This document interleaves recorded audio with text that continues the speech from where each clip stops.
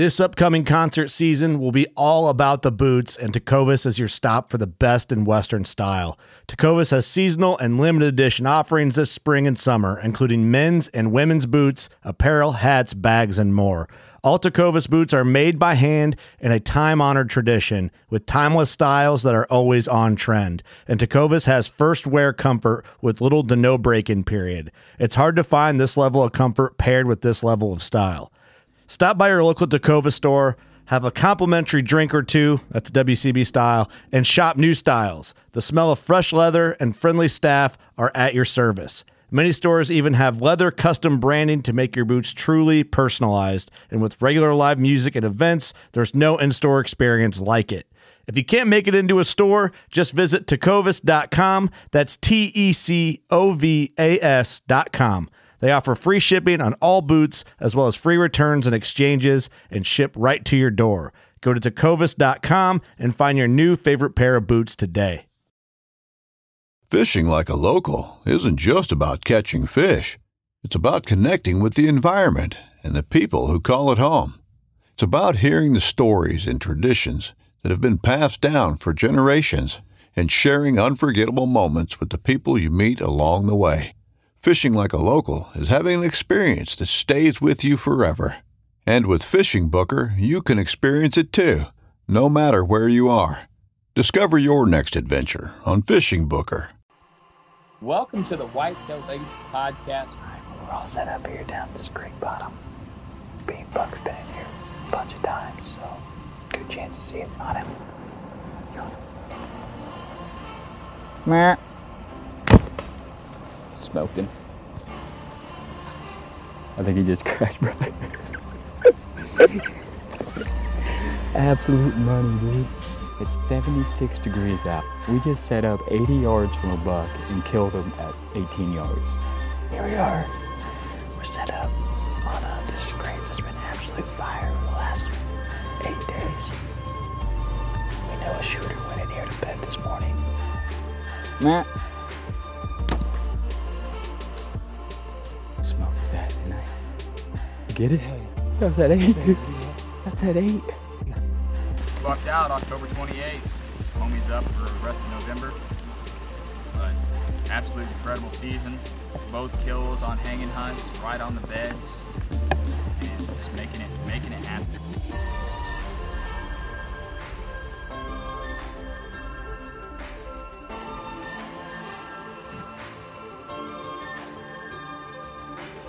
Welcome to the Whitetail Legacy Podcast, coming in your ear holes. And I got a good friend on this week, Brian Douglas. Brian has been successful on bucking out on public land the last 4 years. We dive into kind of his story a little bit for this year. He ended up killing an older buck and then ended up killing a booner on this public land. And I wanted to get him on. A lot of people are thinking about killing their next year's buck after season. But I wanted to have him come on and kind of describe how he's been able to do this over the years and give you guys the chance to scout and act and try to get some of that historical data while we're still in season here. So start thinking about that next year's deer, whether you're tagged out or you still have buck tags and you're out there hunting. You're still trying to get that historical data to use for next year and connect those dots. And Brian goes through a whole list of things he does to accomplish that. But let's get into the people who make this possible, get into the show. We're going to start off with Afflictor broadheads. So you guys have been hearing me talk about Afflictor broadheads for months now. I'm loving them. I'm finally shooting a fixed blade that's flying very true. It's a really, really tough fixed blade. Exodus did a ton of videos testing them, penetration, how well they hold up. Blood trail, all kind of stuff. But Afflictor is a hybrid broadhead.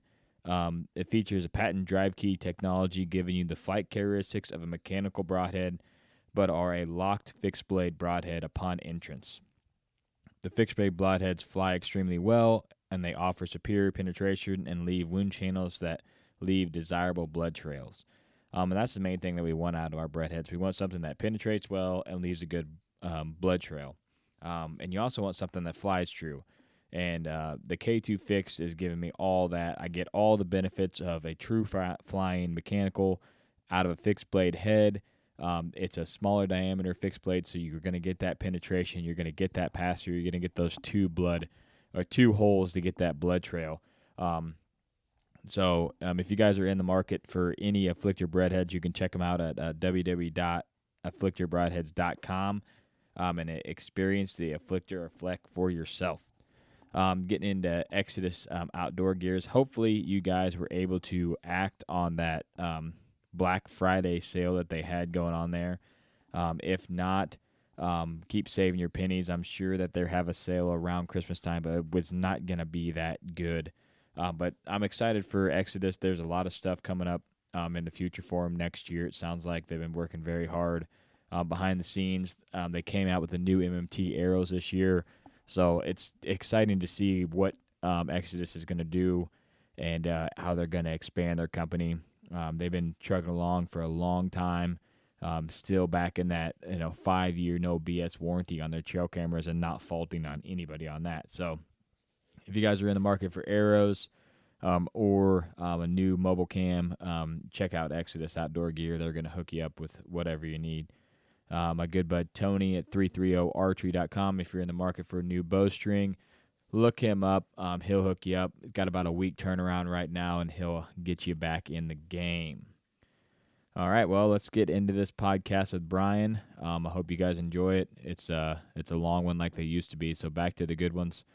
Like I said, I got a lot of content coming up. A lot of people wanted to come on the show when I was doing the Next 7 Day series. And since I had that, I wanted to give you guys the best content and the most critical time of the season to be able to help you guys maybe effectively kill your target buck. And I figured that series was the best way. And I pushed a lot of people back, but now is my opportunity to have those people on, have these conversations, and hopefully give you guys some intel or at least some entertainment while deer season is continuing here and getting into the off season. So one more thing I wanted to mention before wrapping up here is towards the end of the show, Brian mentions his camera mount that he invented and was using all season. And I also got to use this all season, and I absolutely love them. I think for the cost, it's a really effective, cool tool, especially for public land hunters. It eliminates a lot of the struggle, and I think it's a product that I see a lot of people benefiting from. So I did post a picture of it on my Instagram, my Facebook. So if you guys want to get a picture of it while you're watching or listening to the show, you can bounce over there and see it.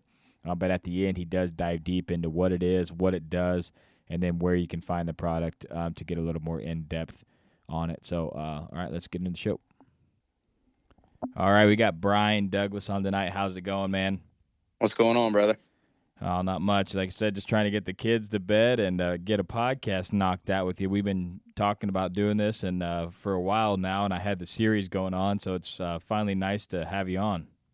Yeah, absolutely, man. I got the same thing going with the kids up there in bed, and I'm excited to finally talk to somebody about whitetails that doesn't want me to wrap it up in 5 minutes. So. Yeah, I feel you. But it's kind of cool that we couldn't make it happen right when we were talking there back in October, because you got a lot to talk about now with the season that you had and all the greatness that you had out there in the deer woods this year. Go ahead and get into a brief introduction about who you are and kind of what you do, and then we'll get into the meat of the show here. Yeah, absolutely. So my name's Brian Rogers.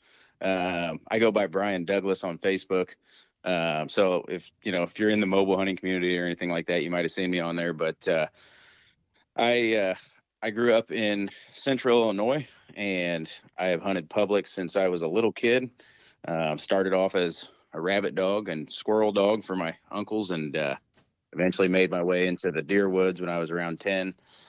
And then I started bow hunting when I was around 15, strictly public. We just didn't have anywhere else to go. And I've been mobile hunting since then. So ever since I started, I mean, we hung, regular sets, but also, I was killing deer, stalking, climbers, just going still hunting and stuff like that. I've killed them all. And so I really cut my teeth on public ground deer hunting. And throughout the years, that's kind of, become my passion, is just trying to figure out how to outsmart, mature old bucks where everybody else can go get them, and see, what I can't come out of there with. So my day job is in sales. I'm a finance manager for kind of a big name auto dealer here in town. So the nice thing is, even though I have long hours, whereas when I was younger, I used to farm, this is not as, I should say, like, it gives me a little bit more leeway with my time. So when I was farming, it was kind of like if the cows got out, I had to be there, or they needed fed or something like that. And so ever since I got into sales, it's really opened up me being able to not be exhausted on my days off, because, physical labor will really wear you down. So it kind of helps me out in the whitetail world with what I do too. So. Yeah, I completely understand that. We've had you on here once before, but I love having guys on like you. You're in the mobile hunting community on the Facebook pages and stuff pretty frequently, but you're kind of under the radar as just a normal guy, but you consistently kill giant public land deer over and over and over and over. And I know you have an extreme process about that. And I feel like a lot of people wait until July of next year to start thinking about, okay, I need to start planning for deer hunting this year. And you already have the advantage of being bucked out, but you're already planning for next year right now. And I feel like a lot of people are missing out on planning for next year right now. So that's what I wanted to have you on. I wanted to have you talk about your season that you had, and then go into why you had that season, and let people connect the dots from the work that you do before season is how you're able to kill these deer in season. So if you want to go and I know we could probably do a whole podcast on your season this year, but if you want to go just to a brief description of the season that you had this year with your 2 bucks, go ahead and let that rip. Yeah, absolutely. So within a 3-day period, I ended up putting down roughly 300 inches of bone on public. And it was 2 totally separate situations and kinds of scouting that led me to that. And so actually probably 3 if you really look at it. But I went in on the 27th of October and shot he was broke off, so he would have been right around 140, but he broke like 10 inches of bone off, so he was roughly 127. But I'm really not going for inches, but I kind of use that as a way to describe it for the users. I'm going for mature bucks. You know what I mean? Yeah. I want to shoot a guy that I know has been outsmarting everybody on the public piece for a while, and that's kind of what I'm after, because as you know, with the family and with work obligations and stuff like that, we only get so much time out there. So I see a lot of these guys out there that, are younger, don't have the family yet, and have more time. They can go out and they can get 10, 11, 12 giant, bucks kind of on the radar, and then they can try and go out there and go after them. Whereas me, I get 7 days in a summer to go out and actually do my scouting. So I have to figure out a way to make my scouting extremely efficient, and then also make sure that when it goes into my hunting, it's extremely efficient. So every single day matters, and that's why gear prep matters so much to me. But anyway, I put that buck down. He was actually on an overlooked spot, and I actually drug him 100 yards from the road down a hill to the road whenever he died. So I shot him about 120 yards from the road. And then the other deer was a deer that I 3 days later, I ended up shooting my PR, my personal best. And he was my first booner. And it just so happened to be that he was shot off of annual data, which I've killed a couple of other really nice deer off of too. And I think that's like a severely overlooked thing in the hunting world, is like annual data, especially on old deer, because as deer get older, they get harder and harder to kill in every way, except for that they become habitual, right? So he was killed within one day of the only picture that I ever had of him. Within I had him on October 31st of last year, October 31st of last year. So Halloween, when I was out trick or treating at 5:30, and then I killed him on October 30th, just a little bit before 5 in the same spot. And I can go into a little bit more on why he was there and stuff like that here in a second. But, it just really comes down to, like I said, you have to prioritize what's the most important to you when you're scouting. And excuse me, sorry, my kid, my wife was up there. But anyway, so two totally different forms of scouting, but both very effective. And I think what's often overlooked is just your overall drive and your will to make it happen too, because like both of those hunts offered some kind of extreme challenges that I think a lot of people would not go in the woods, because I sat through like 4 hours of pouring rain to shoot the booner. And at one point it got like torrential, like the downpour was hardcore. And I don't know that a lot of people would even choose to go out in that, but I knew it was going to happen and was hoping that right as the rain was going to die down at like 5 o'clock, that I was then going to have bucks up and checking the scrape. And then I was going to hopefully have some action. But it just so happened that during the hardest part of the rain, randomly the deer were moving. So it was kind of a cool experience to see big giant bucks moving through like hardcore rain. So, but yeah, that's kind of in a nutshell, was my season. So, yeah. So like I said, in a nutshell, you had a 3-day gap there. You put down 300 inches of bone on public, and this was all from knowing the area, and previous data. There wasn't anything where, you just went to a spot and, kind of said, oh, I'm going to hunt here and kill the buck. This was all from your scouting over the years and understanding that property. I talked to the other Brian quite a bit, and he's always like that. You just know wherever you're hunting like the back of your hand and know where these big bucks hide out. And once you can understand a property like that, you go to another property and stuff starts to connect a lot quicker once you understand what big deer do. They do the same thing everywhere, even if it is on, a little bit different property. But go ahead and get into your scouting process. So now we're recording this at the end of November here. Like I said, we are in season, but I feel like people listening to this right now, I don't want them to miss the opportunity that they have coming up, that is so crucial to killing these deer. So go ahead and dive right into what makes you able to kill these bucks year after year. Yeah. So like, I think one of the things is I'm a little bit obsessive. So, there's really no off switch, and there's really no time off for me. If I have spare time, I'm going over trail cam data. I'm map scouting. I'm constantly just thinking.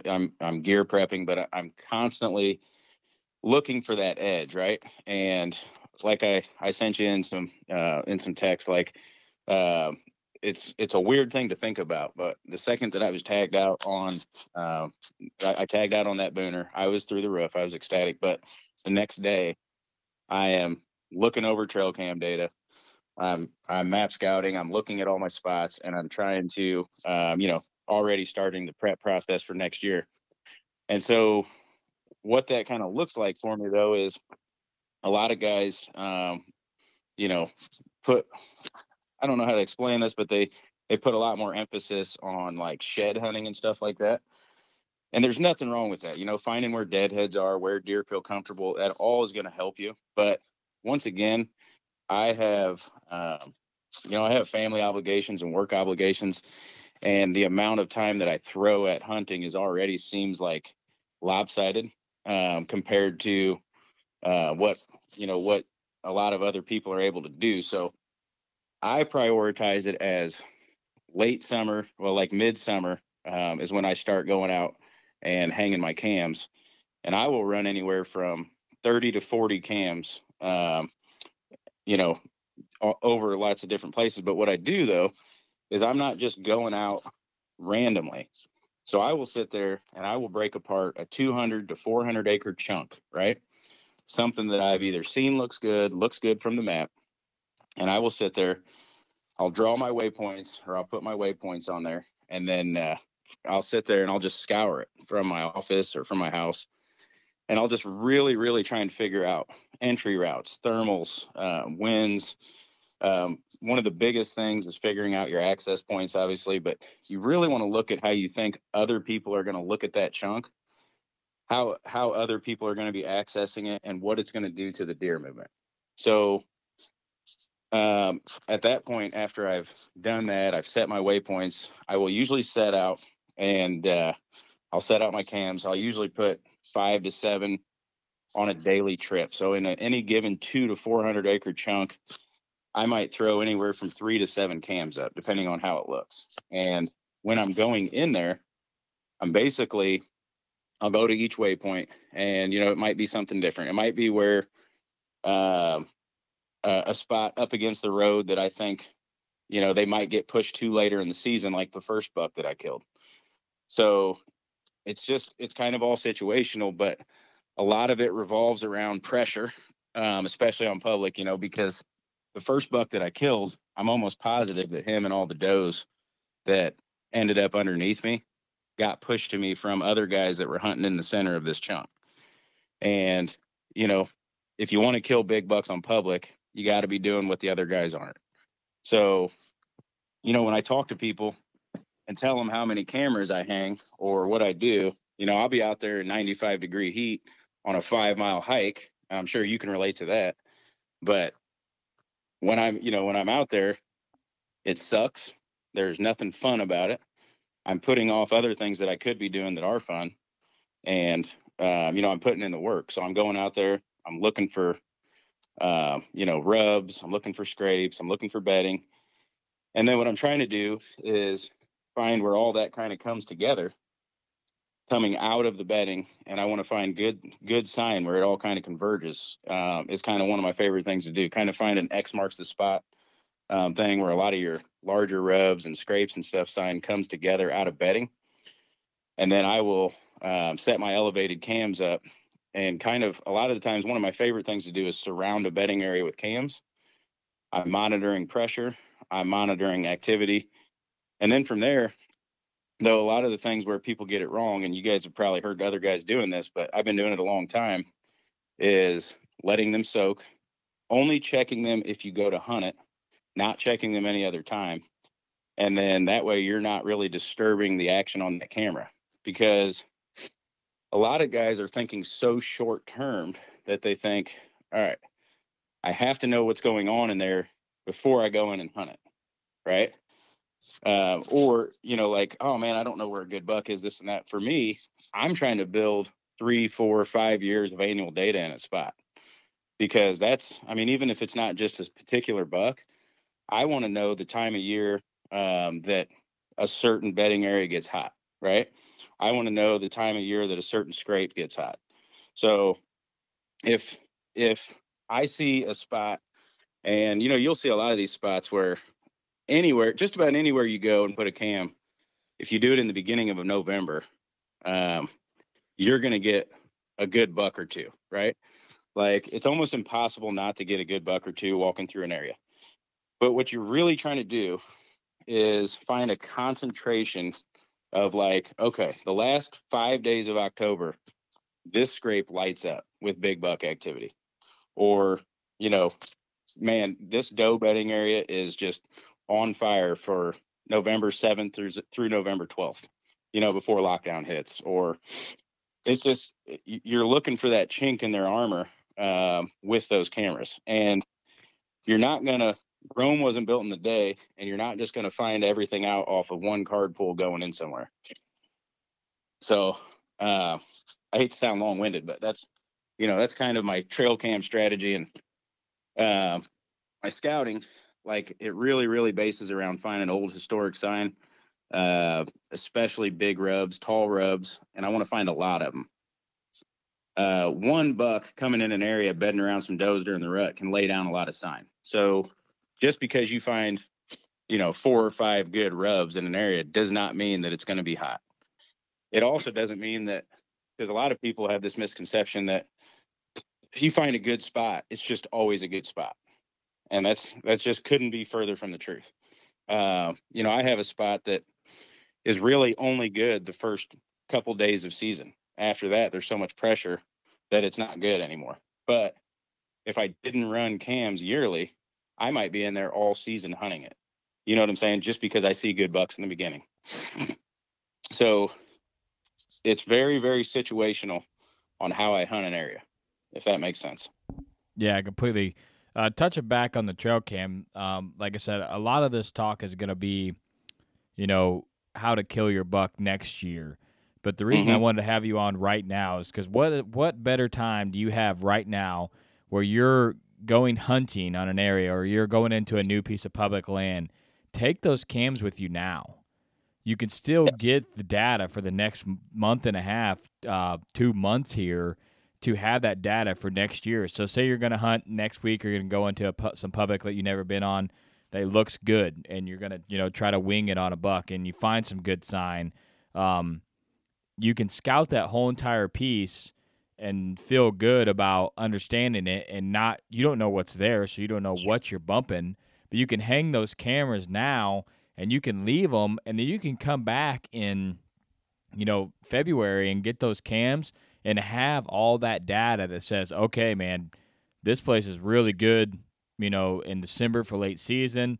There's a bunch of does in here.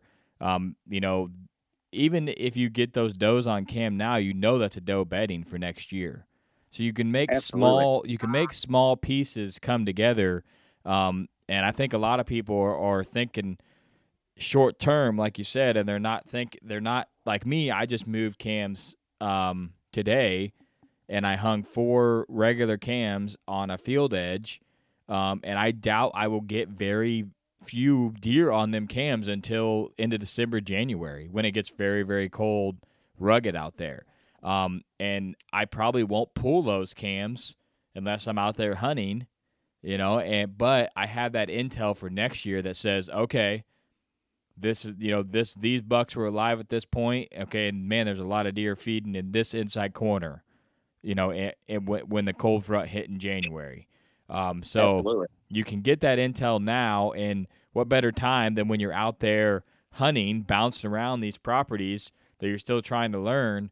I feel like a lot of people run cams October into the November, and then they just forget about them. The batteries are dead. They're not utilizing them. But you can find those spots and mark. Wait a minute. You're telling me people hunt past first shotgun? Yeah, I know. Not when they buck out. Yeah, not when they buck out like you do. I just had to mess with you. Yeah, but a lot of people, like I said, they get gung ho. They start running them in September and October. November, then the batteries start dying. The cards are full, and they're not getting to these cams, and they get to the cam and it died December 1st. Now they have none of that late season data. A big thing I like to do is always have 8 AA batteries on me, when I go hunting, because I'm going to check a cam, and you never know if it took 3,000 pictures of a leaf, right? Yeah. And so it could have ran your whole battery down, right? So I always keep AA's on me when I'm hunting, because you want to, like you said, get as much data as you can out of the season. Like, it always kills me when, like, I don't get all my cams out to get all of the data that I want to, because life, happens. And like, it's even kind of crazy. Like, right after I bucked out, I was happy, but I really, really, like, I scout so much, and I have so many areas during different times that I want to hit. It's hard for me to not, like, go see if the scouting will pay off in those areas. So as much as I love shooting big deer, I hate being bucked out. I know that sounds like counterintuitive, but, like, I love running the cams, like you said, and getting out there. And then it's like you're setting a trap, but you never get to see if it works, right? So yeah, I get but what you're saying. You're doing all that work for this time period. You're wanting to see if that annual data is going to come together, and Right. and then you don't have a tag to be able to go out there and do it. But like the only thing, like you said, maybe next year you don't buck out. You could be like, well, I'm done for the year. I can't really do anything. But you're still running cams. You're still collecting data for that next year grind that you know is gonna happen. all of my cams stay out till January or February. Because I want to know. I want a blueprint of that whole year. I want to see, like, seeing how many people come in there and what they're doing and which way they're going. You know, some of my cams are just literally set up to see on entry routes to see people coming in there. Yeah, I got a couple of those too. I got one that's like 18 foot high that I haven't seen. I got one of your mounts on, and I don't think anybody's seen it. And it's literally it's literally 75 yards from the parking lot. But I do get deer on it. There do get some deer on it, but it is for, let's see how many people are hunting this side of this place. And surprisingly, it was less than I thought. But yeah, and here's another little tidbit. People underestimate, or should I say overestimate, how much hunting pressure is on public. Just because you see 7 trucks in an area does not mean that those 7 guys are going to the good spots. I can't stress that enough. Like, I hear a lot of guys talk about finding like the public that's an hour and a half away, 2 hours away from a city. And I'm sure that works really well. But like, my favorite thing is to go into a public area that is pounded and figure out where those guys like to hunt. And those deer just slightly avoid them. Yeah, that cam that I have on public is mobile. And I kind of have an idea where all these guys hunt. And I know which ones ride in on an e-bike. I know which ones pedal a bike. I know which ones wear Sitka. I know which ones wear Realtree. So I get a picture of a guy on an e-bike or a picture of a guy on Realtree. I have a really good idea of where that guy's going to be and how that is going to affect me if I hunt that area off of one cam. But the thing is you also, when you run it on public, you see, like, at least for me, it was eye-opening years ago when I really started investing in putting cameras up, was how few of people actually come across your cam, like go under it, right? But then also how little it affects the deer unless it's a high traffic, right? Because I would say, like, man, like 95% of my cams might not ever see a person. Yeah, okay? I only have a few cams that see people. One thing that I noticed a lot, which kind of blew me away this year, was on that cam was I had people walking in, staying in for about an hour or 2 hours, and then walking out. They go in at like 1.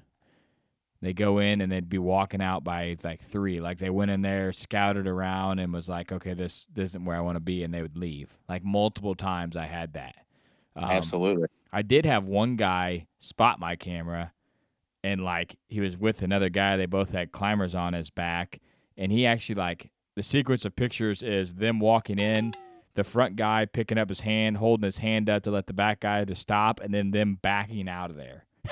I was like, if that worked every time, that would be sweet. But I would almost guarantee you, because I rarely do they see my cams, but when they do, it's almost, they're like looking at it like, shit, somebody else is already here. Because usually so here's the thing. If you have somebody in that spot, right? Because, like, you think about it like this, 90% of the guys hunting public are, going to be like overweight, older, don't want to drag a deer from super far back, and they're not going back to where you're going. So then you have the other 10% of guys, or 5%, whatever it is, this is made up, but, the smaller percentage of guys, a very elite percentage of guys that are in shape, that are mobile, that are scouting the way that you are, and then that are going to hunt the way that you are, right? So what happens is, if they get back there and they see a camera, they just mark it off their list too, like we would, right? Mm-hmm. Like, well, shit, somebody else is hunting here. That's going to be too much pressure for this spot. Not all the time, but like, most of the time when I catch people looking at my cameras, it's almost like a goddamn it. Like now I got to turn around and go somewhere else. Yeah. You know what I mean? Yeah, I see that a lot. Sometimes there for a while, I felt like if they found one of my cams, they thought something good was in the area and they'd set up close to it. So I've had both, both Right. instances. I run a certain brand of camera. I run a lot of Exodus's, cams, so people kind of know that. And if they see an Exodus in the area, it's kind of like, oh, there's probably a good one in here. That's why I started deploying so many dummy cams over the years. To throw people off to the throw trail. people Yeah. off, because I was having people literally hang stands right by my. This year I went in, made a mock scrape. I took a piece of paracord and tied a branch because there wasn't one low enough, and ran a mobile on it. And then I had another guy hang a mobile 10 yards from it and hang a stand on that mock scrape. And Oh my God. Are little you to kidding? him, Are you serious? I'm serious. Yeah, little to him, that was not a very good area. Right.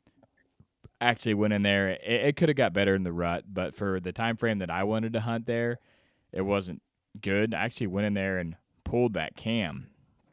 And that's when I went in there to pull that cam. I seen the other camera and the stand, and I'm like, bro, out of all this property, there's no other buck sign here besides this made human mock scrape that you can tell because it has a camo paracord that's tied this limb on.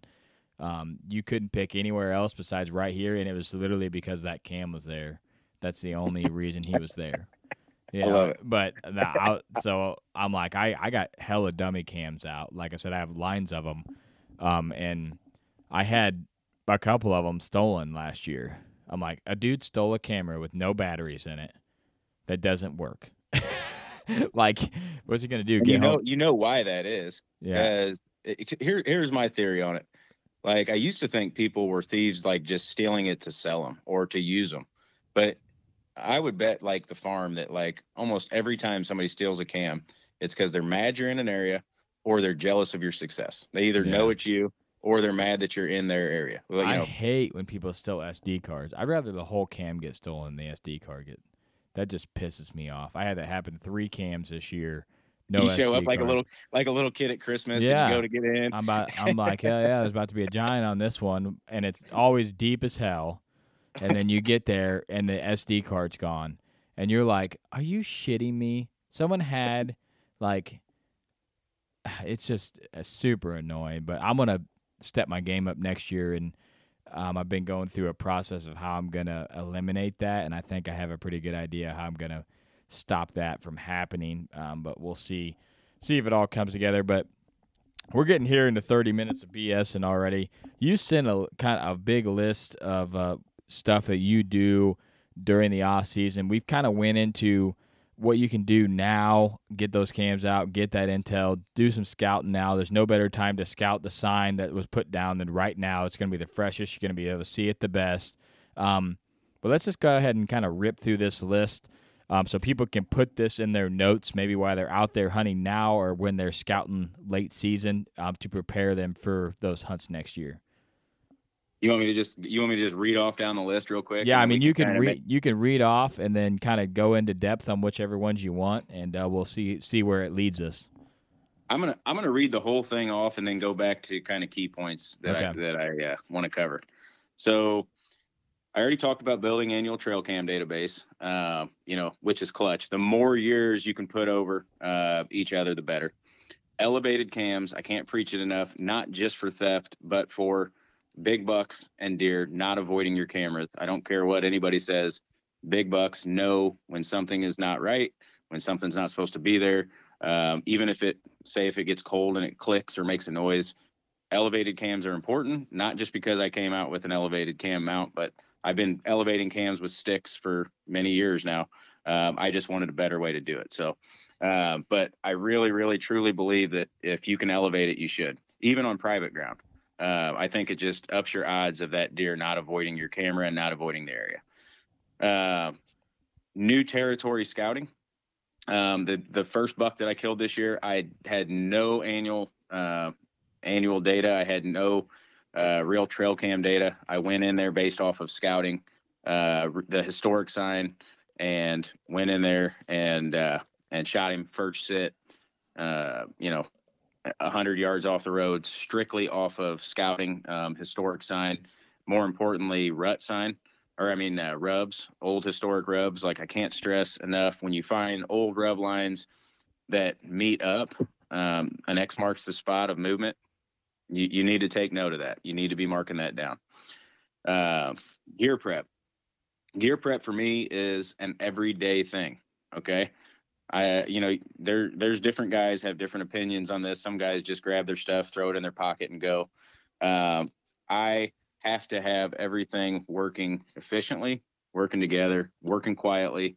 It has to be quiet. It has to be lightweight, and it has to be smooth. You can't be up there cussing, even though in the beginning, every year, no matter what, you're going to have to knock the cobwebs off of your setup. You're going to have that cussing day. I always say you're going to have that day or two where you're like, what in the shit? How did my tether not get stuck in my whisker biscuit? Like, that's just the stupidest shit that I've ever seen. Right. But like, as you have that stuff happen in those first few hangs, it starts to work itself out. And before you know it, you're doing it in the dark without even thinking about it. So, but gear prep at home is how you get to that point. So you're not just going to go out. You're not just going to buy. So like, most of my shit is not just store bought, right? Like, most of it is, I have to order it off of special sites. And then once I get it, I have to, add to it. I have to, modify my gear. And the more effort and time you put into that, the better you're going to be, because you do not want to be figuring it out on October 27th when there's no wind and you're trying to sneak tight to bedding. Okay. So, it's starting to get light and your shit's clanking around. It's not making any sense. You're pissed off. You're sweating because it's not working together. That is the last thing you want when you're chasing big deer. Think of it as a marathon. You're going to be out there for more than just one day. You are going to be out there, especially on your vacation, for days and days at a time, for hours and hours at a time. You do not want to be thinking about it the first day you go out on your vacation. Focusing on entry routes. If you asked me one single piece of advice to give to any deer hunter, it would be entry routes. Like, if you do not get in unsmelled, unseen, unheard, you might as well not go in. Now, not during the rut. The rut, anything can happen. But for the most part, if you're going to get close to a mature buck, you're going to have to be quiet. You're going to have to make sure he doesn't see you and he can't smell you. So entry route to me is king above all else. Like, you could take away my cameras. You could take away my scouting of like rubs. You could take everything away. But my entry route has to be bulletproof. Like, that is your foundation of everything in your hunting. Okay. And along with your entry route, your wind matters, your thermals matter. And you have to understand time of day, wind speed. You have to understand, what deer are going to be doing. That would be based off of your scouting. But even then, you can kind of just get an idea of where you think they're going to be at and where you think they're going to be going and what your wind, what your thermals, and everything else needs to be doing. Understanding the human pressure element, we already kind of covered that. But if you really understand, like, most people's, what most people are going to do and not do that, I mean, you have a huge piece of the puzzle, because it's stupid. It's almost stupid sounding how easy it is to just go sit where everybody else isn't, and randomly deer are going to come there. Fight through the bad stuff. This is something that you really can't learn off of a podcast, and you just kind of have to have intestinal fortitude. You have to have it in you that when bad stuff happens, you look at it as just a stepping stone to get to your next step, your next level. Like, okay, I got through the bad stuff. That's good. I'm one step closer to getting to the good stuff, right? So when something doesn't go your way, you miss a deer, like, when you finally connect, and you connect enough times, you look back at all the things that didn't work out and realize that it was all leading you up to that point, right? You learned something from that thing. It was a hard lesson. It sucked. You wanted to throw up, but it led you to your win. All your losses lead to wins. You have to remember that whenever you're going through. Trusting the process. So I always say, I'm really not that good, I just have it set up to where I have a whole bunch of places where that I think will work out. I throw enough spaghetti at the wall that eventually 2 times every season something sticks, right? So I don't have to be good every time. I just have to be good twice a season. So when you see 2 big bucks, you're like, damn, that guy knows what he's doing. Yeah, 2 times out of 20 hunts, I knew what I was doing, right? So you just have to really trust your process and just keep going through your process every single time, and eventually it leads to success. Obviously, it's a little bit more in depth than that, but at its core, you are just basically trusting your scouting, trusting your gear, and trusting your instincts every single time, whether it's going good or not. Because you're going to have those days where, like, so in between me killing both my bucks, I had a horrible day. Like, nothing went right. I could go on about it. We don't have a lot of time to talk about it, but, in between killing 2 big public land bucks, I looked like a rookie on the one day that I went in between there. So you're never, ever going to have it all figured out. You're never going to feel like you are, the buck commander. You're going to have those days where you just are humbled, and that's part of it. And that's part of why we love it. So there is no dude out there who is right every time. And just remember that when you're going through the bad stuff. Building relationships with other hunters, both on private and public. On that day when nothing worked out, I was heading back to my truck, ran into a couple of guys, one guy that I knew from hunting in the area, another guy I didn't. One guy I'd already built a relationship with. This guy I've started. We share information. It helps to know when guys are going in and out of there.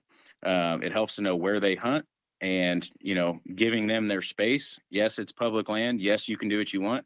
But if you're shooting yourself in your foot, if you're not working with those guys and you're just trying to fight them, that doesn't mean you trust everything that everybody says and that everybody's your friend, but you have to try and make them allies and not enemies, because you don't want your stuff getting stolen.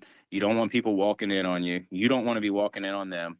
And like on that day, I ran into a guy and he was going up to an area where I run cams. And I said, hey, have you seen this buck? Because I was going to sit up there. And I mentioned this gnarly, like 16 pointer that I sent a picture of to you. And he goes, oh yeah, I found his dead head here last year, right up on top of that hill. Well, bam. Now I can mark that deer off of my list. I don't have to throw a sit up there now. You see what I'm saying? So building your relationships with people that you meet out there.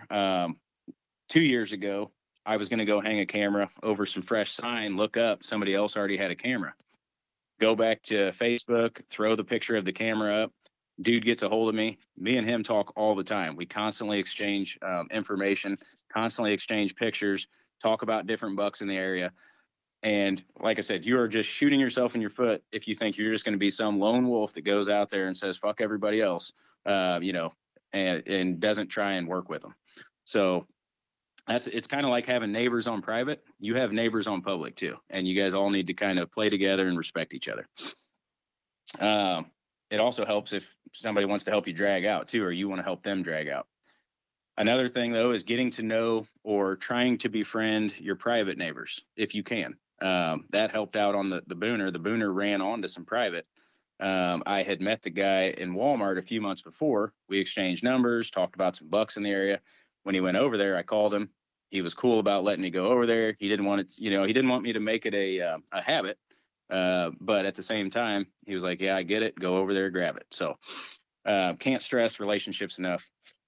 And then another weird thing that I'll throw on here, and people may roll their eyes at this or whatever, but I, about 2 or 3 years ago, started every single day taking cold showers.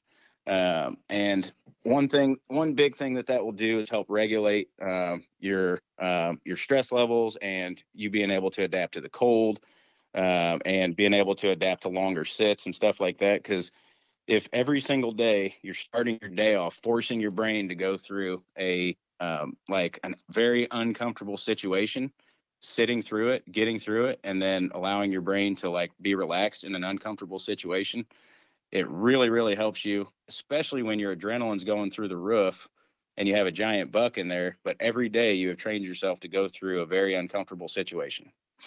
I won't spend too much time on that, but if you can look into it, there's stuff all over YouTube about it, but it's really helped me.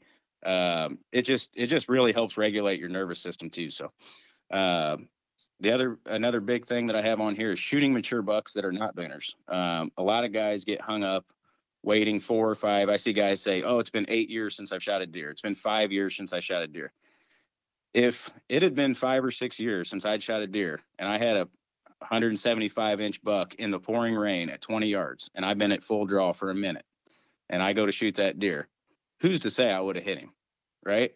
Like, you have to practice being in that situation over and over and over, which is why I will shoot any good mature buck. I really, I have like 135, 140-inch minimum, but if you're not shooting big bucks regularly, when that giant walks in, you are not going to be prepared to shoot him. Doesn't mean people don't get lucky. Doesn't mean, that you can't do it. But you're really helping yourself out if you've been through it 20 times before, and now it's just another day in the park. Let's see here.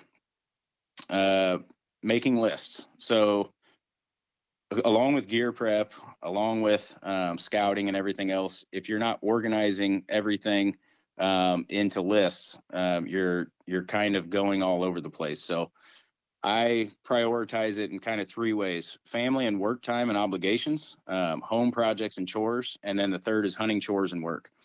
You have to get the first 2 done as much as you possibly can going into the hunting season. Otherwise, your hunting season is going to be hell, because your wife is not going to be happy, right? Your kids aren't going to be happy. Your job is not going to be happy. So you have to get those first 2 done, and number 3 has to come third. But they also have to get done as well. But if those first 2 aren't done, it really, really puts a damper on your season. Eliminating distractions, going out, drinking, smoking, fishing all the time when you should be scouting, going to barbecues and all this and that. Like, I can't tell you how many things I miss because I have to prioritize killing big bucks, right? And so that's where a lot of people kind of get it twisted, thinking that killing big bucks is just all fun. There is this whole part of consistently killing big bucks that is work, and it's not fun. So the other thing is, like, when you have a family, you want to give them all of the good days, the good times. So let's say it's 75 degrees and sunny and perfect weather. You want to wake up at 6:00 a.m. whenever it's, 50 some degrees out in the morning, go put in an 8-hour day in the woods, get your scouting and your cams hung, and that would be perfect. But that's not how it happens. What happens is you give them the good days. So then on the 95-degree days in the middle of July or August, you're out there at 12 or 1 o'clock after you've dropped them off at school, after you've taken care of your house, and then you're fighting through like the shittiest, horrible part of the day to get your work done. So you just have to understand that if you're listening, and if killing big bucks consistently on public land is important to you, it's not fun. So you got to get that shit out of your head. It's not relaxing. It's not fun. It's not a pastime. It's not fishing for bluegill. Like, you have to make it like it's a very big part of it is a job. It's just a job that you love. So, and actually it's even more demanding than any other job I've ever had. But you really, really can't look at it as fun. It's enjoyable, but not fun. So staying physically fit, I think that goes without saying. If you're going to be carrying all this crap around the hills, you're not preparing for the first day of all day sits. You're preparing for the 6th and 7th day, when you can't think straight, your whole body hurts, and you don't even know what day it is anymore. That's kind of when you're preparing your physical fitness. That's what you need to be aiming for, is getting in such shape that it's not going to bother you on a week-long hunt. Along with that goes eating healthy, getting enough rest, all that stuff. It's funny, I put another weird thing on here, melatonin. Used to be, because I get so hyped up before I go on a hunt, like the night before, I can't sleep. So taking some kind of sleep aid that doesn't leave you groggy and kind of disconnected the next morning is huge.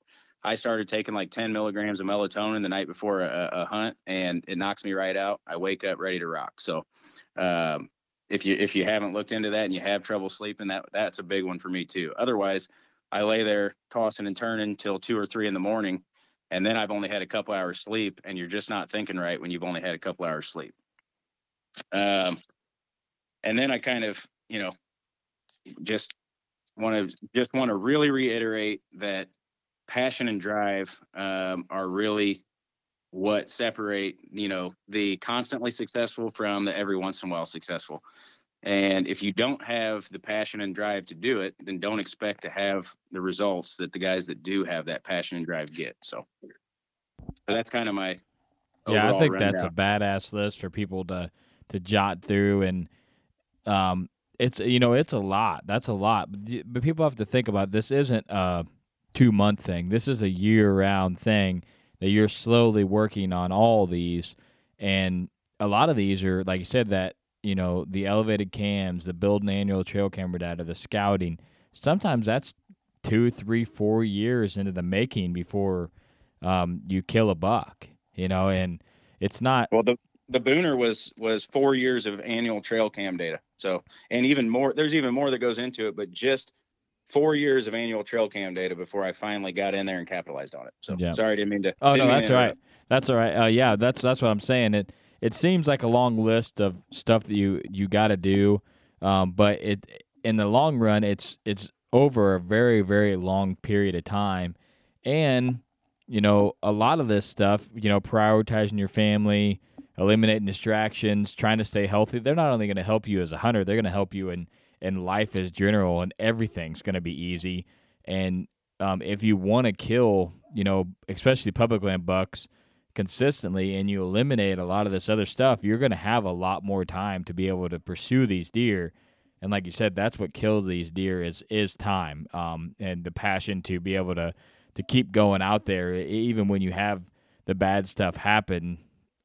You just got to keep ripping. I know a lot of guys that this year they had a tough time. A couple of them, they'll, I'm selling my hunting stuff and giving up. I just don't understand how a guy can do that, because that's just not in my mind that I could just quit. That never crosses my mind. No. It doesn't even make sense to me. No, it makes no sense to me either. Working class bow hunters have that saying, you can't kill a big buck if your wife sucks, right? But it's also up to you to make sure that your wife doesn't hate you before, during, and after hunting season, right? So like, you can do things for your family. You just have to put in the work for them too, so that they want to see you succeed. And they want to help you, in what your passion is. Yep, 100%. That's one thing I did a home renovation this year, and I built a whole bedroom pretty much by myself from the ground up, and got cut into my scouting time quite a bit this year. But like you said, I was able to get out there.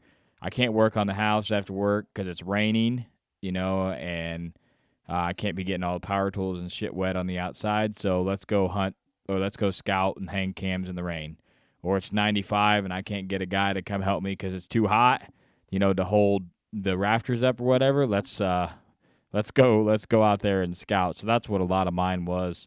But I had a lot of days on that edition wasted. But now that's done, and I knocked it out, and I didn't have to do anything during season. I had it completely 100% done by the time deer season came. So you can't have obligations like that. No, yeah, you can't have a house half open in deer season and expect to, like you said, you might be able to go out there and go into a good area and have a good hunt and kill a buck, but it's consistently killing year after year after year. That is the hard thing. I'm on a 7-year streak right now, and I haven't killed yet, but the drive is there. It's stronger than it's ever been because I haven't killed yet. But the 7 years of killing, it wasn't from, you can't go out and just get lucky 7 years in a row. You just can't do it, especially on 2 to 3 bucks a year. Some years, you don't kill big bucks on public land consistently by accident. It simply is not a thing that happens. Yep. I mean, you might kill a couple being good in a pinch or something or whatever, but you're not going to kill. You're not going to kill repeated like that. November 5th through 12th. This isn't shitting on anybody's deer. I've killed a lot of deer in there, but November 5th through 12th, we're all pretty damn good deer hunters. Yeah. Right. Yeah. But, you can get into some action. Right. Like when every deer on their feet, or every deer in the woods is on their feet, you got a pretty good chance at seeing something you can shoot. Yeah. You really have to put in the work to figure out the other times, that aren't those days to make your season, because you can't just count on that you're going to kill during that. You have to and that's kind of over the years, I've started to really delve into, like you said, the late season, the early season, and that's where your annual trail cam data shines. Is like, okay, these deer are using this bedding area this time of year consistently. Now they're coming out this way, yada yada yada. All right, all I have to do is figure out the best entrance route in there. Wait till the wind is right. Wait till it's the right time of year. Sneak in there and throw a hunt at it.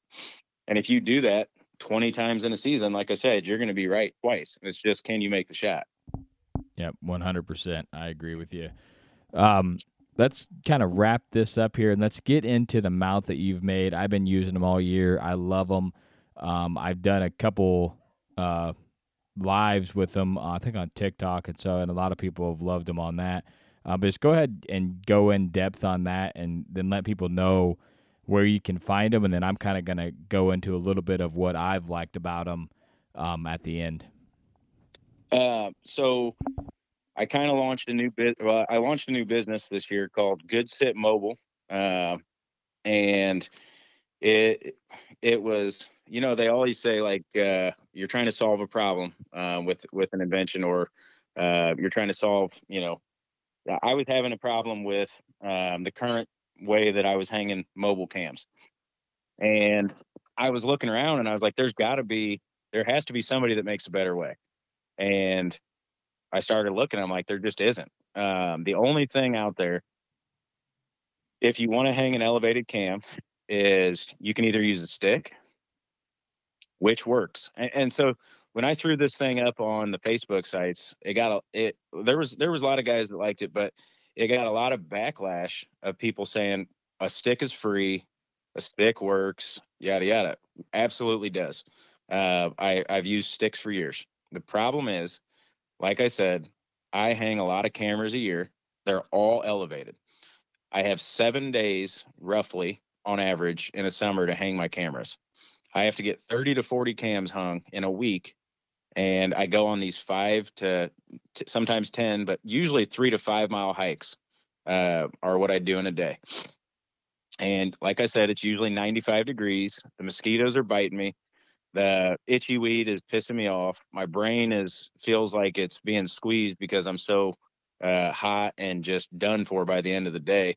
The last thing I want to do is be searching for a stick, getting up onto my stick, setting it, getting down, checking to see if it's aimed in the right spot, getting back up, messing with the stick again, getting back down, seeing if it's in the right spot.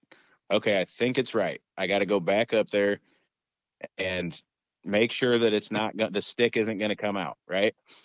So I was like, man, there just has to be a better way. This is taking too much time and too much energy, because you don't realize going up and down and hanging on your lineman's belt too is, zapping you of your energy too. You don't realize going up and down is, but when you're already sweating and exhausted, like, it's the last thing you want to do is get up and down a tree 3 times.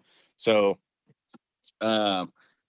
also, a lot of the times I hang on black locust trees and I want to be up and down those 1 time because of the spikes. So, but anyway, it's a universal trail cam mount, and it's called the Screw Stick. You attach it with zip ties. It's got a bunch of different ports. I think like 15 different ports, both on the side and on the back. It mounts to a whole list of trail cams, and basically you can do all of your prepping at home. So rather than being out there and having to find the stick and making sure everything's right, the night before you go out, you get all of your stuff set, ready to go. You get to your spot, you see where you want to hang your camera, you go up, you wrap your paracord around. I made a little clip called the Parabiner that is made to kind of quickly attach your paracord without any metal and without much of a profile on the side of the tree. So you attach it with that, and then you have your screw that's attached to your mount. And this is all a 3D plastic printed mount. So it's not heavy, it's not shiny, and it's above the camera. Whereas when you get your screw-in mounts that aren't even public land legal, they are below the camera. They hang your camera out away from the tree, so your profile sticks out to people that are walking by. The hardware, usually some kind of shiny metal, is on the bottom, so if somebody's looking up, they can see it a lot easier. And then also, it has usually 2 different pivot points, sometimes 1, that if you get a critter on there and wants to mess with it, a lot of times they can knock it off center or they can push it around. I've had that happen multiple times back in the day when I would use those screw-in mounts on different places. So my mount has 3 points of contact. You have the screw, you have the bottom of the camera, and then you have the paracord, which attaches to the tree. And when you twist that bolt, it actually tightens it in there with the paracord. And then so you have a rock solid mount. You don't have a lot of daylight behind the mount, so it doesn't look like something protruding out from the tree. And you just set it, and then you pull out the spot on laser leveling kit or unit that I made. It's another little 3D printed container. You put your laser pointer in there, like a little cheap pet laser pointer is what I designed it around. And that way you can always go and just buy a new one or buy batteries for it at any place that carries them. And all you do is you pull it out, you push it up against the lens or your, what do you call it? The thing that your sensor. You can put it up to either one of those, get an exact spot of where it's pointed, and you can sit there and micro adjust it with the screw. And so you go, it's called the one and done elevated tree cam system, because literally you go up one time, you set it, you check where you're at, you make sure you're on, you set your camera, and you get down. So the whole process takes like 5 minutes, and then you're done. Yeah, when you had been talking to me about it there before you'd launched, right before, and I was listening to you describe it, and I kind of had an idea of what it was, and then you had sent me one to try, and 2 to try, and I got them out and actually got them on my cams, and I just like how simple of a process it is. A lot of those, those screw-in ones that you put into the tree, they mount onto the base of the cam, like you said, in that screw. And if your trail cam don't have that, spot with the threaded, the threaded hole in it for a bolt to go in, you can't utilize it. You can utilize this on pretty much any cam. It's just they don't all have that thread, right? No, yeah, they don't all have that thread. A lot of cams don't have that thread, and a lot of cams, say you have a Moultrie cam, you have to get a Moultrie. They have it threaded different. You need to get a Moultrie mount. It's a different size than the stock, the stock mounts. But I know a lot of people buy kind of where they go to Menards and they buy the 2 thing with a twist lock, and then they level it like that. But that is, I've tried that before, and like I said, coons go up there. There's something about coons and trail cams. They absolutely love them. They love climbing up and sitting on top of them, messing with them. And the amount of coons that are just alive because nobody coon hunts is just insane. Or I don't know if every trail cam that I have has like 3 families of coons at them every night. It's just like there's just so many coons anymore. It's just insane. That and bobcats. I've seen a ton more bobcats over the last few years. Absolutely. During season, they're coming on like crazy, but that's probably why the turkey population around here, all those coons and bobcats eating eggs, coons eating eggs and bobcats killing them when they're young. It's just really putting a hurting on them. But anyways, I liked how easy it was to use. I like how simple it was. It's very cost effective, and it's going to last a very long time. Like you said, they're light, they're easy. You mount the stuff before you go out. The one thing that I really, really liked about it when I actually got out and started hanging them was, like you said, it's a lot easier to have that all mounted. You're not trying to get a stick that's perfect and angle your camera. But I liked when you got it on the tree. I like to use paracord. Chad from Exodus actually put me onto it because the profile is so much smaller than a strap. But a lot of times when you're elevated, you're below the camera a little bit because you're trying to get it up just a little bit higher. Maybe you only got 1 or 2 sticks, and it's hard to get that paracord tight.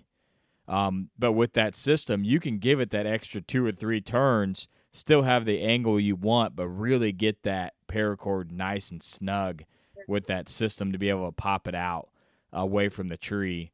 But that's one thing that I wasn't even thinking about that solved an issue that I was having when you're put a stick behind the cam, you're trying to guess how much slack you're going to need in your paracord for the size of the stick to get the angle that you want, and then your camera is leaning at an angle, but with this mount, the camera's flush on something, so it's not going to move or adjust either direction because it's still mounted to something that's flush, and the bolt's pushing it away from the tree. With that stick, you only have that stick as contact against that tree, so the slightest side push is going to turn that camera completely sideways. And not only are you going to get, I didn't know a lot about trail cameras until I became good friends with the Exodus guys, and having an angled trail camera, a lot of times you're thinking, oh, it's not a big deal, but you're missing a lot of pictures because the way trail cameras work, with the way they have the sensors on 2 sides and actually how they pick up the pictures. That's something I didn't know for a long time.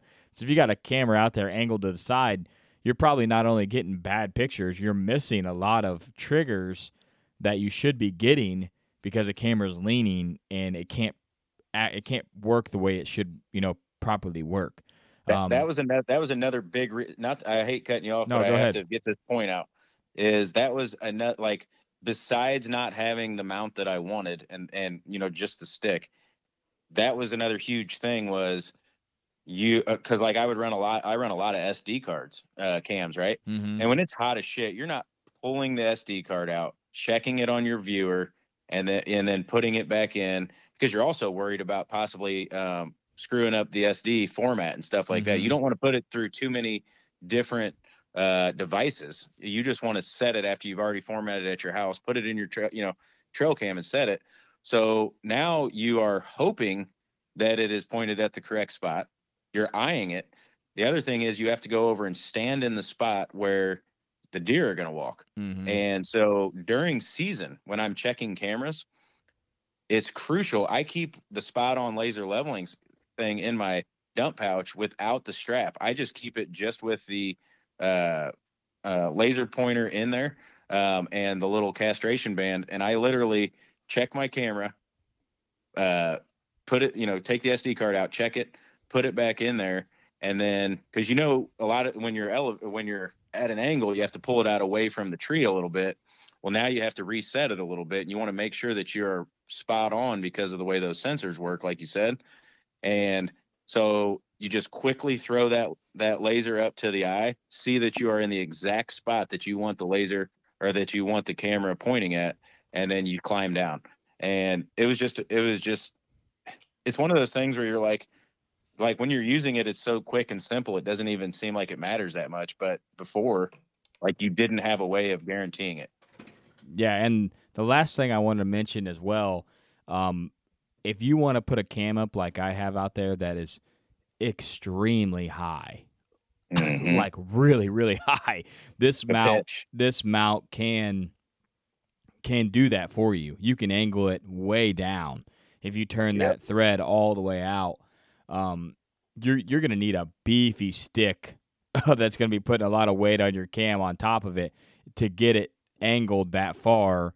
And like I said, that one I have where I'm monitoring that pinch, it's a highly stealable cam. It's so I put it extremely high, and I'm like, even if I don't get pictures of deer, I'm looking to get pictures of people. They're taller. They're most of the time you're going to get more pictures of people on your cam than you are deer, just because the profile of a person's a lot taller, a lot bigger than a deer lurking through there fast on a cam. So I'm catching guys on their e-bikes or walking in with stands on their backs. They got big profiles. So I'm able to run that cam extremely high and no one's noticed it. But if I had that camera at 6 foot, 7 foot, 8 foot, 10 foot, I think someone would notice it And would they steal it? I don't know, but then they know it's there. And Right. the less, I'm really big on having really good relationships. I have some really good relationship with people I talk to on my public land that I hunt pretty consistently throughout the year. But I don't tell them everything, and they don't tell me everything. I don't expect them to. And this cam is something that I like. I'll message the guy and say good luck out there, and he'll be wondering how I know how he's out there, and he's like, oh, you out here today? I'm like, no, I'm not out there, free range. But he probably thinks I seen his truck or something, but I got a picture of him going in there, and I know it's him. So I'm keeping tabs on the place, and I'm keeping tabs on those guys, and then any deer that get drug out through that area, I know exactly what was killed too, or have an idea that, hey, there was a deer killed, someone drug it out, and it's just something that I like to do because literally everybody at some point goes through this pinch to get to the parking lot if they access that side of the piece. So the people are more important than the bucks most of the time, man. Yeah, a lot of times there's got to be something there that you want to kill, and then if there's something there that you want to kill, you got to start thinking about who else is out here. Not only last year's buck was strictly off of, like I said, a rub line that came to an X, and it was 60 to 80 yards away from about 4 or 5 different tree stands. So if that doesn't tell you something, those rub lines are just out of reach of where the people hunt. Yep. So you really, really, like, you already know, but just for the viewers listening, if you don't go scouting and look and see, okay, this tree has climber marks in it. Okay, this creek bed has an old strap from a hang on where somebody used to hunt right here. Okay, there's footprints leading back in here, that are fresh, that are scouting. You know what I mean? Like, all of those things matter. Just so, I mean, like, you really, really can't just discount anything. And when you find an area that has sign and is away from that pressure, that's why the sign is there, and it has to click with you. Yep, 100%. But what I'll do is I'll make a normal color art for the podcast, but then I'll also throw a second picture up maybe the day after the podcast that that shows this mount, or maybe you can do a quick video that I could share just so people could see this because, like I said, I think you're a badass dude out there killing deer. I really like the friendships that we've created, and I also really like the product once I got it in my hands. I think it's something solid that's pretty cost-effective that would solve problems for a lot of people, and once you got it, you're going to have it for years and years to come. And like I said, on the cost-effective part, just so the viewers know, I run when I talk about running 30 to 40 cameras, I am definitely not rich, and I cannot afford to lose $80, $90, $100 in the woods. And people will steal your cams, even if you run elevated cams. I always count on having 2 to 4 cameras a year stolen. So I can't lose $200 to $400 a year. I get the cheapest cameras. I usually run alkalines unless I'm running. This year I started running a couple cell cams, but I've never ran cell cams until this year. I know lithiums are important through your cold weather, but I try and save money at every angle. I buy the not the top of the line SD cards, which you don't need anyway. But my point is when I was looking for a mount, I was like, the time that it would save me when I am out here doing it and the data that I can then get by doing more with less time, is it worth it to me to spend an extra $10 per mount, to mount it instead of using a stick? And for me, it is. Now, to the guy who's running 2 or 3 cameras a year, is he going to see value in it? It is a great mount. It would work for him, but it was really born out of the idea of saving time.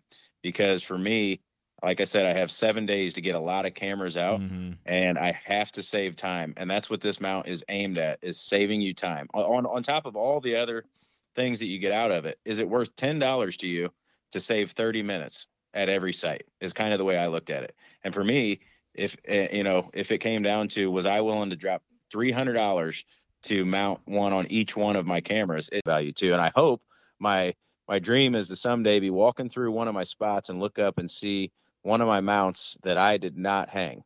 I think that cool. I think that would be pretty cool. Yep.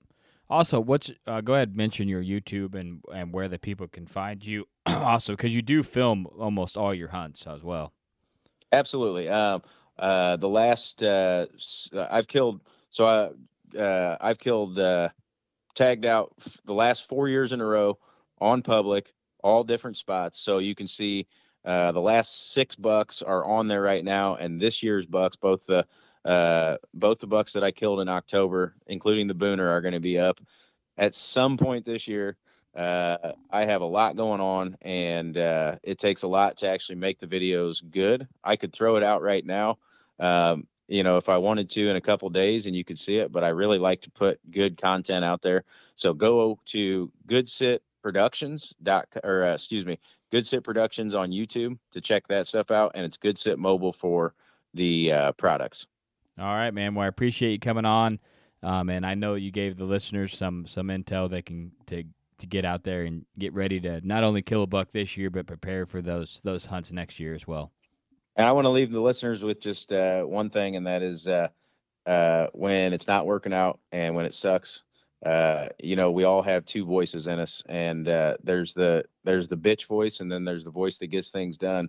And you got to beat the bitch voice up and tell them to stop, because if you're going to kill big bucks, every day you have to beat that voice inside of you.